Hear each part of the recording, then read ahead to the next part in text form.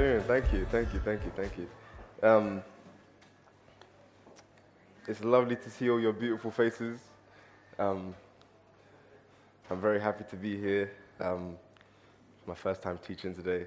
Just wanted to say thank you to the to the pastors for letting me teach and for helping me to grow and to mature enough to be in a position where I can teach, and for considering me as mature enough to teach. I know. Since I went to Bible college, Harry's been saying that she wants a return on her investment. So, so yeah, it's an honor to teach. Before I teach, I just wanted to acknowledge James 3:1, which says that not many of us should be teachers, for it carries a great condemnation. So, I wanted to approach the text with reverence, and be faithful to the text because it is God's word. Amen? Amen. So the text I'm going to be in today is 1 John 3:19 to 21. As you turn there, I'm going to just state my intention in teaching. My intention is to encourage those who believe that we can come to God and and that we need not live a life of condemned fear of His judgment, but trust in the full, complete, and finished work of Christ, and to walk in that as a church. And I believe it's something that we all struggle with, and I know I do struggle with it myself. But for those who are in Christ, there is no condemnation, and we have to live in that. So this sharing is an encouragement towards that end, so that we may live a life of repentance towards God in that assurance. Amen. Okay, so 1 John 19 to 21. And by this we know that we are of the truth, and shall assure our hearts before Him. For if our heart condemn us, God is greater than our heart, and knows all things. Beloved, if our heart does not condemn us, we have confidence toward God. I'm just going to take time to pray. Lord, we thank you for your word. We thank you that your word is yours and is to us. We thank you that you've applied the Holy Spirit to our lives for those who have been saved. I pray, Lord, as I pray. I pray, Lord, as I share, that you would give me the words to speak, Lord. I pray your Holy Spirit would enable me to communicate effectively and fluently, Lord. I pray that your people would have open hearts, and those who are not your people would have open hearts to your gospel, Lord. We pray that you are glorified today, Lord, in Jesus' name. Amen. Yeah, it is my first time, so please bear with me. So, in this book, we see that John is speaking to an Ephesian church, and it's not necessarily the Ephesian church that Paul speaks to in the actual book of Ephesians, but it's just a church in Ephesus. And within it, he explores the love of God and how that applies to those who believe and who are His children. So in verse 1 of 1 John 3, he says, "See what kind of love the Father has given us, that we should be called children of God, and so we are." So in this chapter, what John is trying to do is distinguish between the children of God and the children of the devil.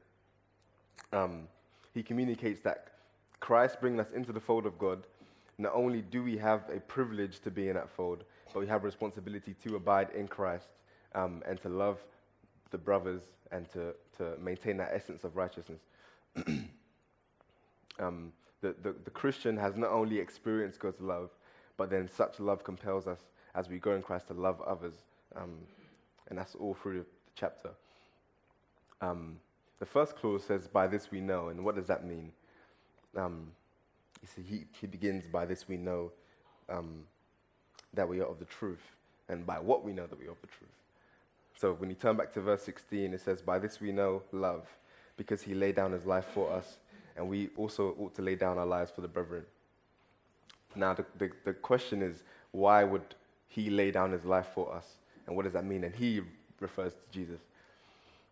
So after the temptation and sin of Adam, every member of mankind was made and conceived in sin, and this is universal. God, who is perfect, just, holy, and righteous, must execute judgment upon those who offend Him. Mankind, when he sins, offends God and breaks his laws. And our consciences are a witness to the fact that we break God's laws, because that is a moral standard. We break our own moral standards. In our own mind, we know when we do something wrong that we've broken our own moral standard. And like a criminal who commits a crime against the court, we must be punished. And there's people that object and say, but I'm a good person, I've lived a good life, and I haven't killed anyone, and I don't usually steal and stuff like that. But we know that God knows the true heart of mankind, and man has a standard of righteousness, and sees his sin in a certain way. God knows all things and sees sin as it truly is, and he does not take our sin lightly.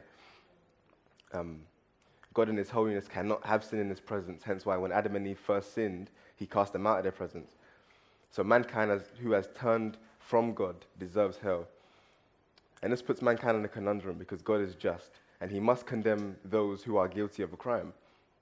Many people say, on the day of judgment, I'll go before the Lord and say, God, you know my heart, so, it's cool, and I can get to heaven because God knows my heart. But again, God knows that our hearts are desperately wicked, as Jeremiah 17:9 says. So you're kind of playing yourself. But if God were, if God were to forgive sin without it being rightly punished, he would be unjust. God does not sweep sin under the rug. Even in recent events, we see white police officers that get away with killing black men, and we question the justice system. Yet people expect God to do the same thing when it comes to their own sin. But that's not how God works. God is just, and he will punish sin. But God is not only just, God is love. And though mankind is in sin, God loved mankind so much so that he became a man. He lived a perfect, sinless life that we cannot live, since sin is universal. And on our behalf, in our stead, he died. He was separated from the Father and paid the punishment that our sin caused. God did not sweep sin under the rug, but dealt with it in Jesus Christ on the cross, finally. And he did so that we could be covered in his righteousness and blamelessness, and that we may stand before him as not guilty. And Romans 10:9 says, if you confess with your mouth that Jesus is Lord and believe in your heart that God raised him from the dead, you will be saved. Also, Romans 3:23-26 says, for all have sinned and fall short of the glory of God, and are justified by his grace as a gift through the redemption that is in Christ Jesus, whom God put forward as a propitiation by his blood to be received by faith. This was to show God's righteousness, because in his divine forbearance he had passed over former sins. It was to show his righteousness at the present time, so that he might be just and the justifier of the one who has faith in Jesus Christ. And this is how we are saved, by grace through faith, not by our own works of the law, but by a gift that is from God. After we are saved, God gives us the Holy Spirit as a seal of approval, and he allows us to repent. And to repent is not only the remorse or feeling the remorse or guilt of sin, but it's also the turning away from sin and living a life that is pleasing to God. Amen. And within the text, that's what John wants to communicate. He wants to communicate that he wants to communicate this because his recipients are part of a community in which some left, and some just simply didn't believe. But John makes it clear that the gospel is not just fake news, and he does it through two ways. The second clause in verse 19 says that because we are of the truth, and the truth is made up of the reality of the gospel and the outworking of the gospel. So the reality of the gospel refers to the fact that Jesus' incarnation was real. And at the present time, in this context, there was a teaching of a philosophy called Docetism, which believed that Christ did not come in bodily form. Yet in 1 John 1, verse 1-5, he says, we touched him, we saw him, and we held him. John acknowledges the universal presence of sin in 1 John 1:8 and 10. He said, if we have no sin, we deceive ourselves, and the truth is not in us. And lastly, he shows that Jesus is the only way of salvation. In 1 John 2:22, he says, who is a liar but he who condemns Jesus, or he who denies that Jesus is the Christ? And the second is the outworking of the gospel, which is the love for the brethren. So when we come into the truth, we don't just believe in Jesus and stay the same. We have to be sanctified, and love for the brethren is a big part of it, because that's how Jesus said that the world will know who we are. Okay.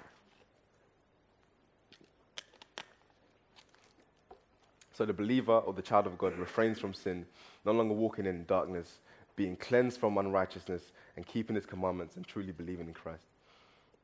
Now, in the last clause, which says, and shall assure our hearts before him, this refers to the fact that the gospel provides assurance to those who believe. And what does this assurance mean? Assurance literally means to persuade, namely so as to cease to condemn, satisfy the questionings of our doubts, of our consciences, as to whether or not we will be accepted before God. If we are a Christian today, we have the assurance before God that through faith in his Son, Jesus Christ, that we will not be condemned to hell as our sin deserves, but will be granted eternal life unconditionally based on the condition that we truly believe in Christ, upon the basis of Christ's perfect life and his propitiation for sin. And how does that assurance benefit us? Well, it benefits us in two ways. The first assurance is we have assurance in judgment. We who are no longer sinners have filthy consciences. We no longer have to have filthy consciences. We no longer have to carry guilt. We no longer have to carry the fear of judgment after death or at Christ's return, but can expect to enter God's presence boldly, not on our own account, but upon Christ's imputation. Romans 8:1 says, there is therefore now no condemnation for those who are in Christ Jesus. Can I get an amen for that? Because there's no condemnation for us in Christ Jesus. And recently I was watching, you know those hell and hell visitation stories where someone is in a coma or something like that, and then they go and visit heaven and hell. Don't ask why I was watching that. But, this guy was praying for an out-of-body experience or to try and visit heaven and hell and all that kind of stuff. And then he was telling this fantastical story of the day of judgment where there was blue bodies and so, and it was a lot of, gobbledygook. He was explaining how everyone was going to hell and God would say, depart from me, and then a portal would open and he go, and stuff would, just a lot of noises, and he used a lot of onomatopoeia. And in this dream, or bodily experience, it became his turn, and God was talking to him about his own sin, and, he was unsure about whether or not he's going to go to heaven. And then, he was convinced within himself that he would go to hell. But God turned to him and said, you get into heaven, but you barely make it. And it was like, what does that even mean? But that's not our assurance. Our assurance is a full assurance. We have a full assurance in Christ. We have the full assurance that God has accepted Christ's payment because he rose him up from the dead. We don't have any leftover slack. There's no leftover sins for us to atone for. God has done the full and complete work. And it's actually an insult for anyone to say that Christ's work can barely get you into heaven, because Christ's work is sure. We don't have a flimsy assurance. Our assurance is approved by the Father and sealed by the Holy Spirit, and therefore our salvation is sure. Amen. Amen. The second way in which assurance comes is that we are assured in the fact that we can come before God through prayer in our Christian walk. Jesus, in Hebrews 7:25, is said to be pleading before the Father in our case. He makes intercession for us. So we who believe are children of God. And in the same way a child is able to ask his parents for things, we can speak to God with frankness and openness. Nothing hinders us in our relationship from God. We can come before God's presence to pray, to ask him for help, to praise him, to bless him, to give our burdens and hurts to him, to relieve ourselves of our struggles and our temptations.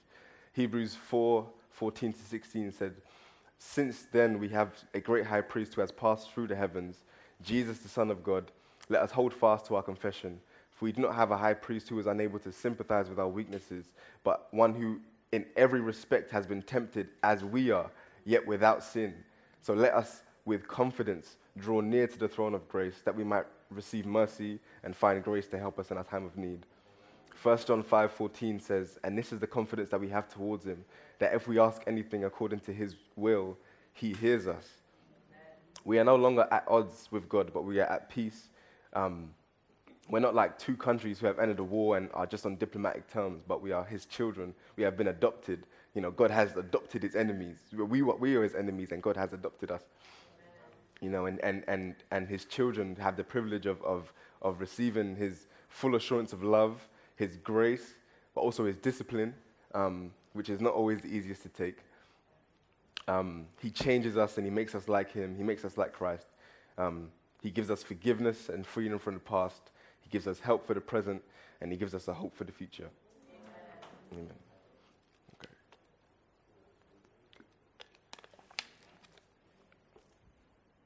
Okay. All right. So when we go to verse 20, the first clause says, "For if our heart condemns us," what does that mean? What does that mean? So there comes a point at which our assurance is no longer present to us. You know, whether we're a new believer or we've been a believer for a long time, you know, there becomes a time where that assurance is no longer clear to us. It's no longer as strong in our hearts as it is. And you know, before I go on, I wanted to define condemnation. And condemnation is in this context is the expression of very strong disapproval, the act of pronouncing someone guilty after weighing the evidence, and it's also used in making everyday personal judgments, as in the book of Job, i.e. feeling helpless before God's judgment or power and his righteousness, and also speaks of self-condemnation. Now, there are two main reasons why we will feel condemned, or why we may lack assurance, and it boils down to two. So, a lack of repentance and self-focus. So the first is the lack of repentance. We do sin. Now, the reality of our nature is that we sin. We fall short. We are heavily imperfect. We are still being saved, yet we still struggle with sin. Sin, like in Romans 7:18-19, is a constant battle. You know, like you see that when Paul is saying, "That which I want to do, I don't do, and that which I don't do, I do," and it's a continual struggle. You know, sometimes, you know, like we don't love our brothers and sisters in the manner that we're supposed to. That's in the Lord, and that's even our blood brothers and sisters. Sometimes we don't read our Bibles often. We don't care about the things of the Lord anymore. We don't pray or give it our time to God. We don't evangelize. We harbor anger. We harbor jealousy and lust and pride. And in turn, our heart gives in to self-incrimination and guilt. So there's a cycle that we may display, and you know, you might be able to identify with this one. So sometimes we may sin, and then we feel guilty, and then after we sin, that guilt removes our assurance from us and our standing before God, and breeds a hesitancy and a fear and a distrust and a lack of confidence in our position before God. And then because of that, on account of our own self-rejection, we remove ourselves from reckoning ourselves as children of God and act as though we are not children of God, and then continue to sin, and then we sin and we feel guilt, and then the whole cycle starts again. And some of us, you know, we take a sabbatical from God, and you know, we think we're too bad to go before the Lord, and we see that in the case of Cain and Abel, when you know he was hardened in his sin instead of being righteous. Now, the second reason we may lose our assurance, or at least it become less clear to us, is because we exhibit soul-based behavior or soulish behavior. The soul consists of the mind, will, and emotions. And what I mean by soulish behavior is that it's the kind of behavior that allows the mind, will, emotional states, intellect, and the memory to take precedence over God's Spirit and His Word in such a way that robs us of our assurance and focuses on the self, even though the self is unreliable, inconsistent, and sinful. We sometimes believe that God's work or Christ's work is not good enough to apply, or we are not too good, or we are not good enough to apply Christ's work to ourselves. Sometimes we feel we are too unholy to go before God. And this shifts the paradigm from a Christ-based assurance to a self-centered assurance. And we've only feel assured when we've done good, when we are reading our Bible and stuff, and when we are loving others. But that's not what our salvation is based on. Other times we don't feel God, and we equate our feelings to truth. You know, there are days of when we spend time with God and we pray and we're like, yeah, you know, I feel God today. And then there's the next day we don't feel God. We don't feel like we're saved anymore. And this leaves room for Satan to further try and convince us that, you know, we shouldn't be assured.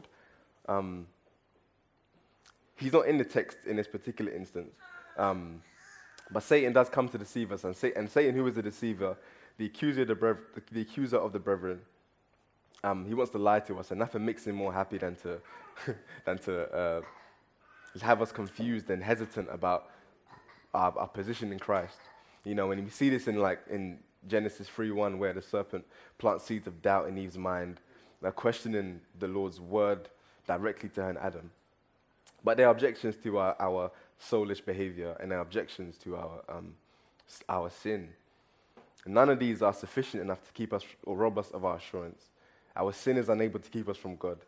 He has put death and sin to death, and though we continuously struggle with sin, he has provided forgiveness. 1 John 1:9 says, if we confess our sins, he is faithful and just to forgive us our sins and to cleanse us from all unrighteousness.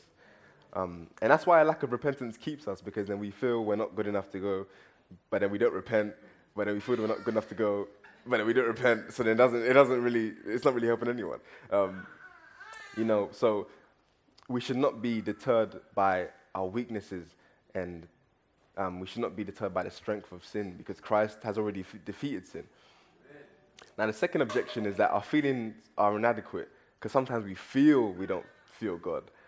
But, we live in a very feeling-orientated society. If you watch any kind of Hollywood rom comedies, there's always a scene where, like one person is going somewhere and their lover's going somewhere else, and then they're like, I don't know what to do, and then there's always a friend that's like, you should follow your heart. And then it's like, no, you shouldn't. Like Jeremiah 17:9, your heart is deceitfully and desperately wicked, so you shouldn't follow your heart. And just like another example of how feelings oriented our society is, so I work with children. And there was one day that a new worker came in, and he was talking to the children and asking them their names and so on and so forth. And I overheard one of the kids that I know tell him a wrong name. And I was like, no, that's not a name. And he turned to me and was like, no, bruv, it's cool, it's cool. Whatever you self-identify as, that's what our name is. And then I was like, what do you mean? Like, I was thinking, what do you mean? And then all the other kids started to rename themselves on account of that. So it was like, but that just shows that, your name is not what you feel, and neither is your position in Christ. And, we are saved by grace through feelings. No, we're not saved by grace through feelings. We're saved by grace through faith. And that's a gift that is given. And that faith is sometimes tried by our feelings. But upon Christ's death and his resurrection, we have that as a fact to back our feelings. Feelings are not facts. And sometimes we have to encourage ourselves, like in Psalm 42, where David has to say to himself, hope in the Lord, because our hearts continuously are shifting. They're continuously, being rocked by different circumstances.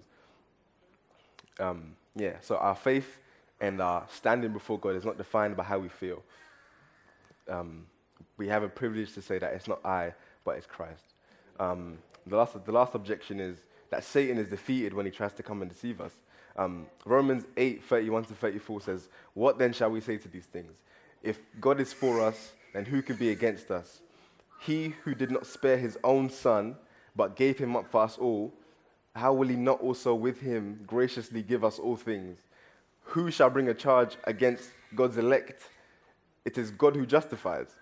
Who is to condemn? Christ is the one who died. More than that, who raised, who is at the right hand of God, who is interceding for us. Amen. Amen. So the second clause in verse 20 says, God is greater than our heart and knows all things.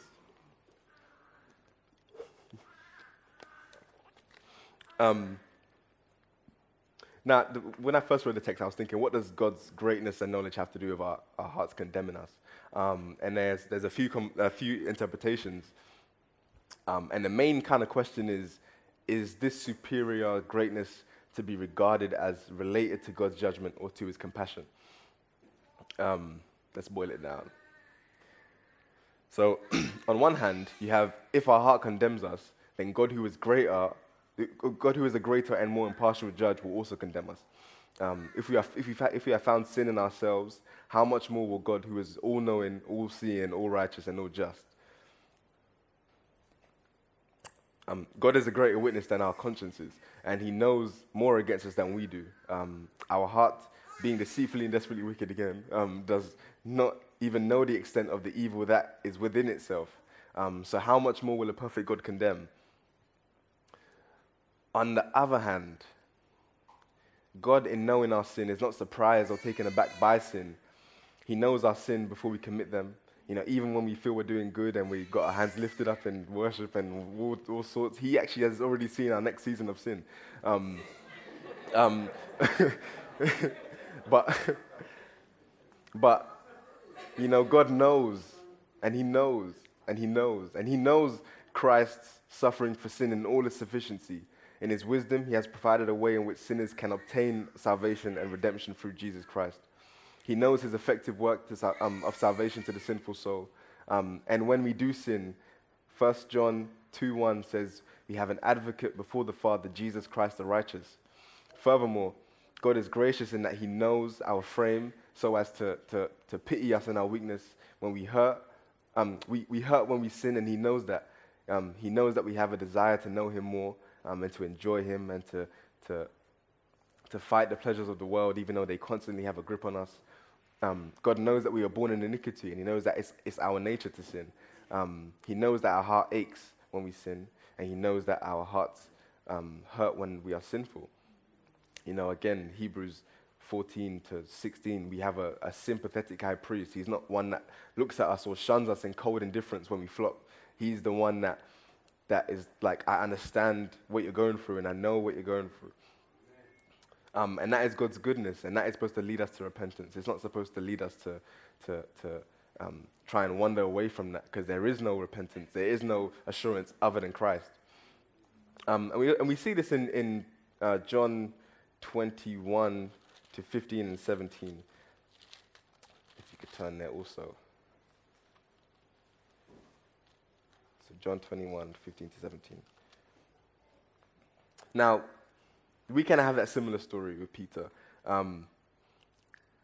In John 13-37, Peter was like, Lord, I'll lay down my life for you. Like, basically saying, I'm about it. Like, Lord, if any man come, man there, innit? Like, it's like, he was very sure of himself, and especially in a moment of ease when, he was told a couple minutes ago, like, Lord, like the Lord told him that what he had spoken was from God.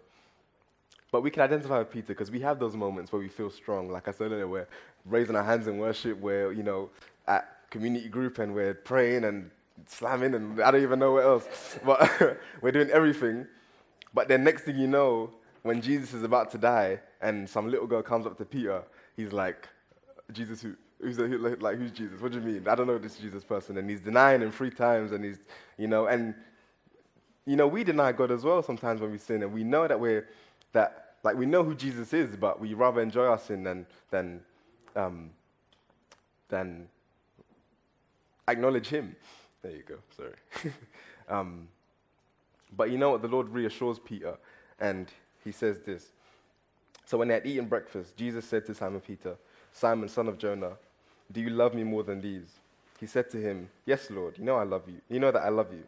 He said to him, feed my lambs. He said to him again a second time, Simon, son of Jonah, do you love me? He said to him, yes, Lord, you know that I love you. He said to him, tend my sheep.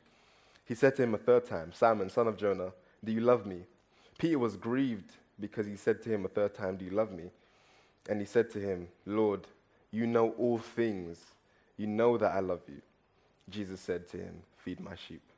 And that's what, in some senses, Jesus says to us. And he says, for the true believer, I know that you love me, and I know that you're struggling. And I hope that's an encouragement for some of you who do struggle with sin, that Jesus knows. And another important thing to mention is that Jesus knows who are his, and he knows his sheep. And that is a perfect place to say amen. Amen. So the final section, which is verse 21, says, Beloved, if our heart does not condemn us, we have confidence toward God. If our conscience, while we are in Christ, sees more clearly and sees with trust, comparing our hearts to his word and his promises, we can be confident that we are accepted and not rejected by God. what does this confidence entail, I hear you ask? Um, the, we have confidence if the reasons for our condemnation are eliminated. So if we trust and rely on Christ's work and not ourselves, if we trust Christ's death has not only satisfied the wrath of God, but allows us to be restored to God, we see God's changing and transforming power in us, causing us to love and be patient to our brothers, and we see his work in our life even through conviction. The culmination of these things gives us a reason to have confidence. And we have every reason to approach God with boldness instead of shame. You know, we don't have to think in fear of condemnation. We don't have to act like, or we don't have to hide away from God, but we have a sure hope of redemption. We have confidence that he loves us and will not shun us. We have confidence to pray and to go to him. We have confidence to understand that he keeps us until the end, like Philippians 1:6 says. And we have confidence that he will change us, teaching us to love our brothers and be obedient to him.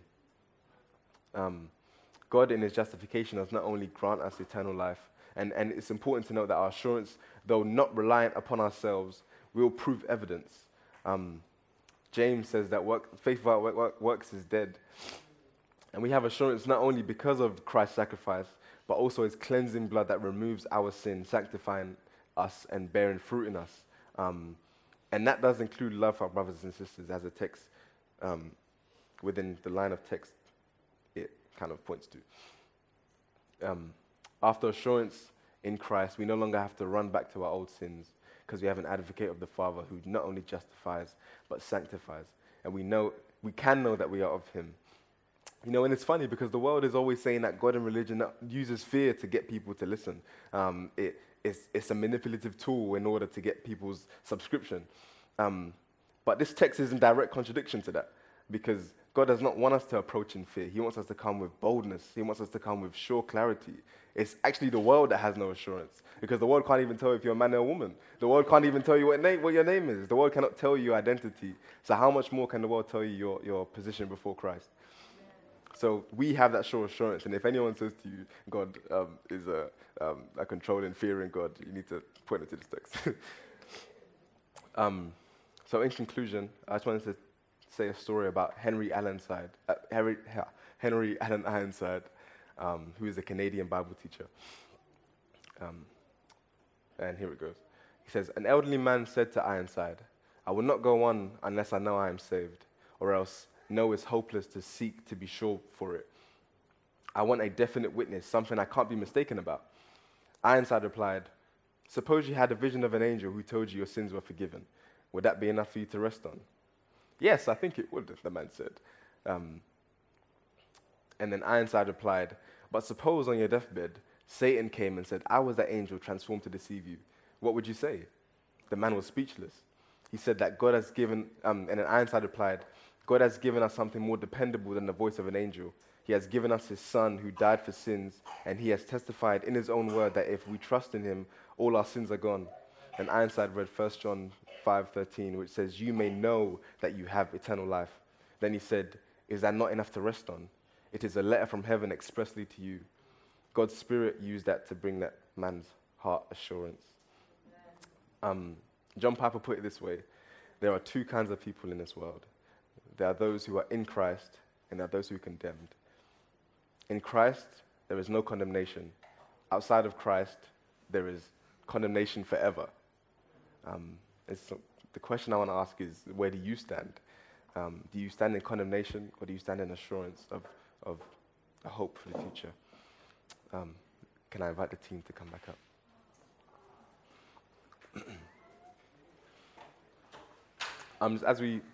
As they come up, I'm just going to pray. Lord, we thank you for your grace and your mercy in assuring us. You don't want us to come to you in fear, but you want us to come to you in boldness, with strength, to trust in you, because we have no strength. Help us to understand, Lord. I pray for those who are struggling, who consistently are battling with sin, to know that God is more consistent than our sin, that he loves us. He wants us to come to him. He wants to assure us, God does not call us with fear, but he calls us with his love. And I pray for the heart that is condemned, that you would shower them with your love.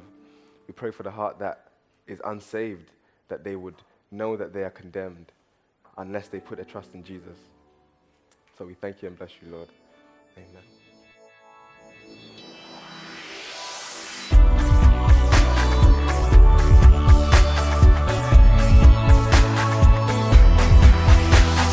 Join us next time for more of God's truth to transform your reality.